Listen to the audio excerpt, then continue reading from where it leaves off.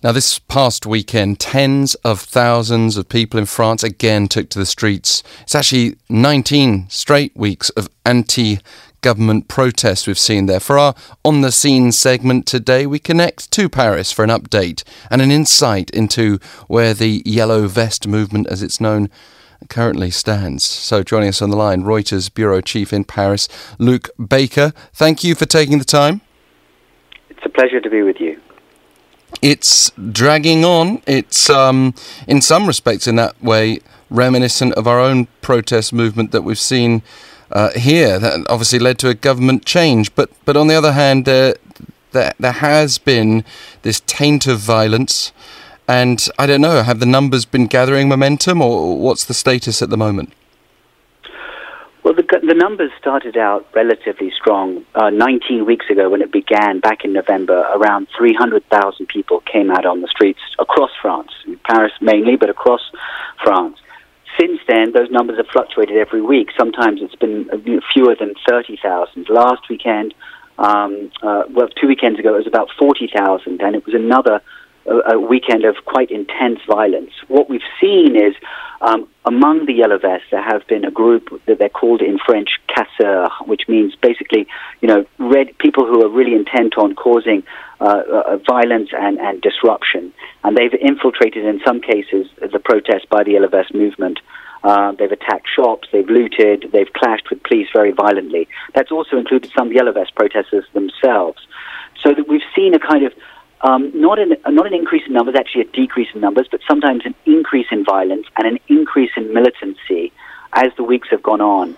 I think the general feeling, however, is that this is not something certainly that's going to bring down the government. The government has provided some concessions to the movement, which originally began as a protest against fuel taxes, but I cannot see Macron losing any sort of sense of his own power over this movement. However, it's not going away, and they don't quite know how to handle it going forwards. Right. I mean, so a big, series of distinctions between France and where South Korea was 2016 to 2017, the millions that were involved every week here, the peaceful nature of it as well. But there was also a clear goal. What has Emmanuel Macron done to deserve 19 weeks of fairly violent protest? Well, it's a question that cuts right to the very heart of the issue. I mean, Macron, in a way, swept to power in 2017 as a 39-year-old fresh face who was going to shake up politics. He formed his own movement. He wasn't from the traditional parties in France, and he was going to sort of deliver profound change to France and its economy. He made some early progress with some quite fundamental reforms on labor policies designed to reinvigorate the economy. But in doing that, he also took some steps that have been perceived as basically what he's been labeled as the president of the rich. He cut some taxes that were wealth taxes that were imposed by his predecessor that were very much seen as a sop to the wealthiest in France. And at the same time, he developed a sort of a reputation, perhaps because he'd had a previous career as a banker, perhaps because he's young and very sort of quick-spoken, quick-witted. He answers back to people in a very sort of sometimes arrogant way, it's perceived to be. And that certainly raised tensions within the broader populace, if you like. I think certainly working-class French people outside the cities, in rural areas, felt they weren't being listened to. They were being abandoned. And they organized this protest movement that sort of took place organically and gained momentum and became what we now know as the Gilets jaunes, the Yellow Vests. So they wanted initially just Macron to change policy on a new tax on diesel fuel, and he did change that policy. He dropped the tax increase.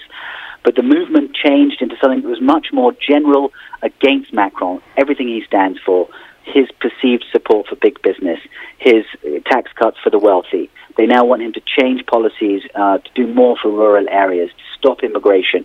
And so it's broadened into a very wide, amorphous movement that doesn't really have a political focus but has a lot of anger underneath it.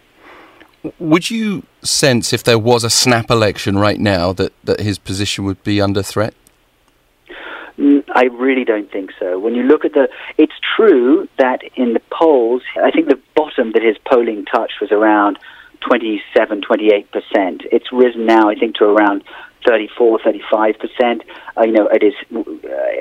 Shortly after he took office, it was above 60%. It's not uncommon for a French president to see that level of decline in his support over the first 18 months or 2 years in office. But if you look at it in another way, he has an absolute majority in Parliament.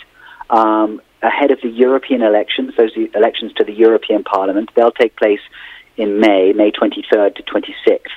And they will be the first elections since Macron took power. They will effectively be a referendum in France on Macron's performance. And actually, Macron, with his allies, is leading narrowly in those polls over the far-right party. And I think if you had an election, a two-way horse race again, which is, French elections are different, but if you have a two-way horse race, I think Macron would probably still just win. But there is an important point to make. Macron came to office having very significantly defeated Marine Le Pen from the far-right party. But he won that in a two-way horse race. In the first round of the election, he won less than 25% of the vote. And that's really his core, is around 25% of the vote, not much more than that.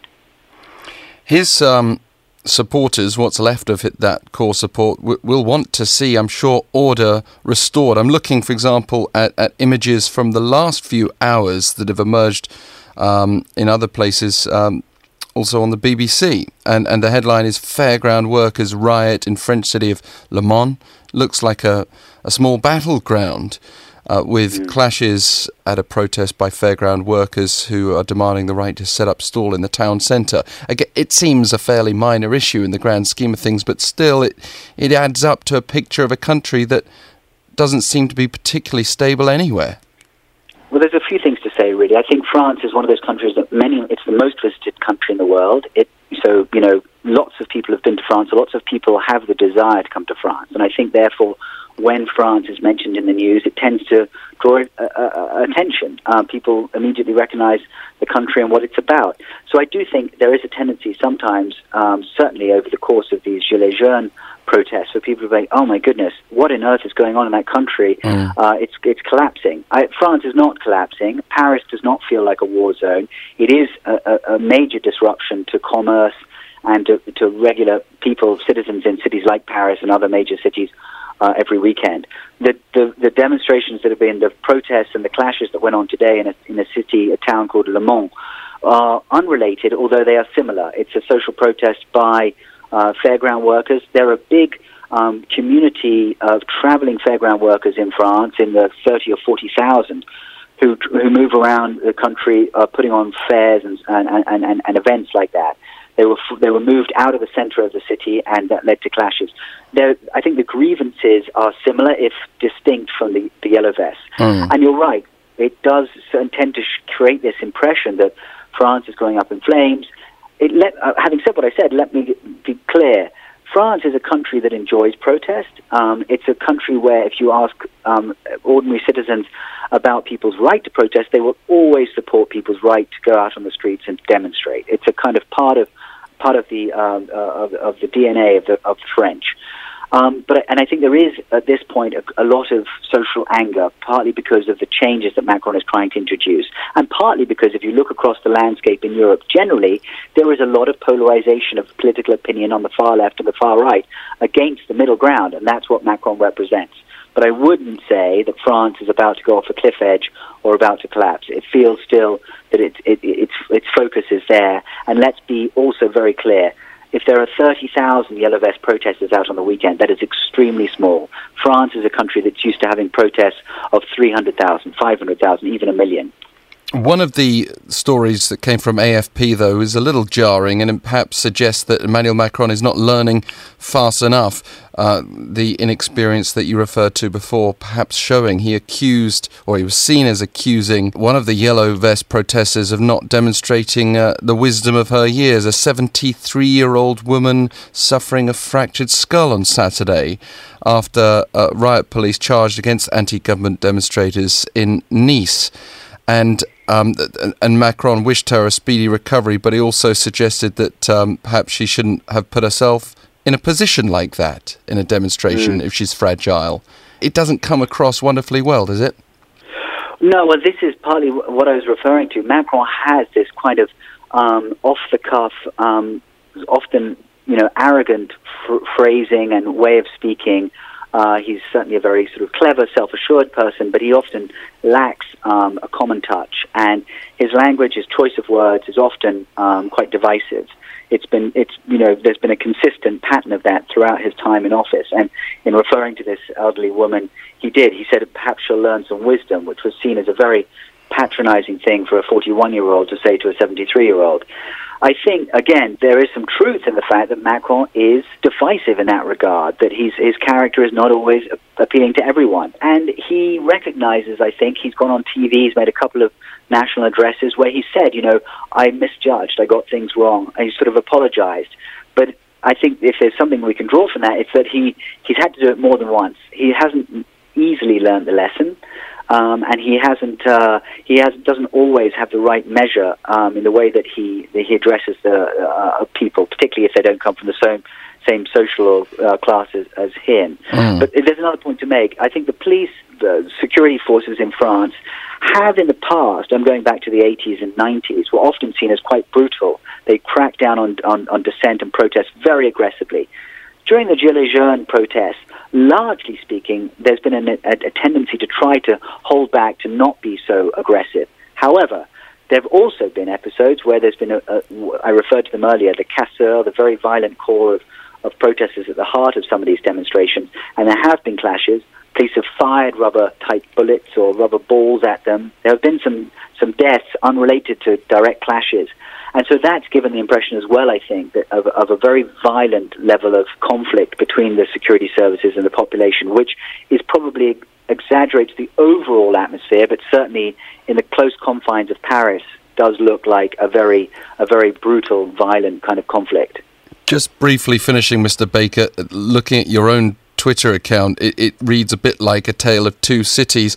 Well, actually, two cities, London and Paris, featured in that famous novel by Charles Dickens, but also in the very modern era, a city changing beyond recognition, in your words, speaking of London, but also Paris. You retweeted the Telegraph columnist Alison Pearson, who said that Paris had been a city changed beyond recognition. I mean, is that a little bit of hyperbole there, and how important are the changes going on in both places right now? Well, exactly. I mean, it was absolutely a bit of hyperbole, and that I was trying to be tongue-in-cheek in my response. I mean, Alison Pearson referred to a friend of hers having come back from Paris and describing it as a changed city. I think anyone, particularly anyone living in Paris, and certainly foreign correspondents who make a living covering the country, would never say that Paris feels like a changed place. It very much goes about business as usual. And by the same token, I think anyone taking the Eurostar from Paris, the 2 hours it takes to get to London just across the channel, you go to London and it would feel very much like a normal London, even though when you watch the television pictures and you read about Brexit and you hear about Brexit, you always feel that Britain's about to go off a cliff edge, the economy's going to collapse, people are divided, there's incredible tensions. So my point is really that we do have a tendency to see through headlines. We think things are much worse often than the reality on the ground. It's not to say they're not dramatic, it's not to say they're not somehow worrisome, but we shouldn't think that somehow the country, whether it's or the city, whether it's Paris or London, is about to sort of collapse in on itself or change forever for the worse. Right. Well, if they can survive the last few thousand years, I'm sure they can get through this next year's challenges or so. Luke Baker, quite right. Reuters bureau chief in Paris, thank you so much. It's a pleasure. Good evening. And earlier in the show, we were talking about the cost of living in Seoul. We've got this message from 0711. Groceries are not the biggest burden in Korea, but rather housing tax and quasi-tax. Yes, I'm sure you're right. Depends on what you want to do, but the measure we heard earlier was that filling your shopping basket in Seoul is one of the most expensive cities in the world. So I think we have to agree that's more subjective than objective. And frankly, housing is not exactly cheap in New York either. We'll be back tomorrow from 7:05. Join us then. Inside Korea and your latest news headlines next.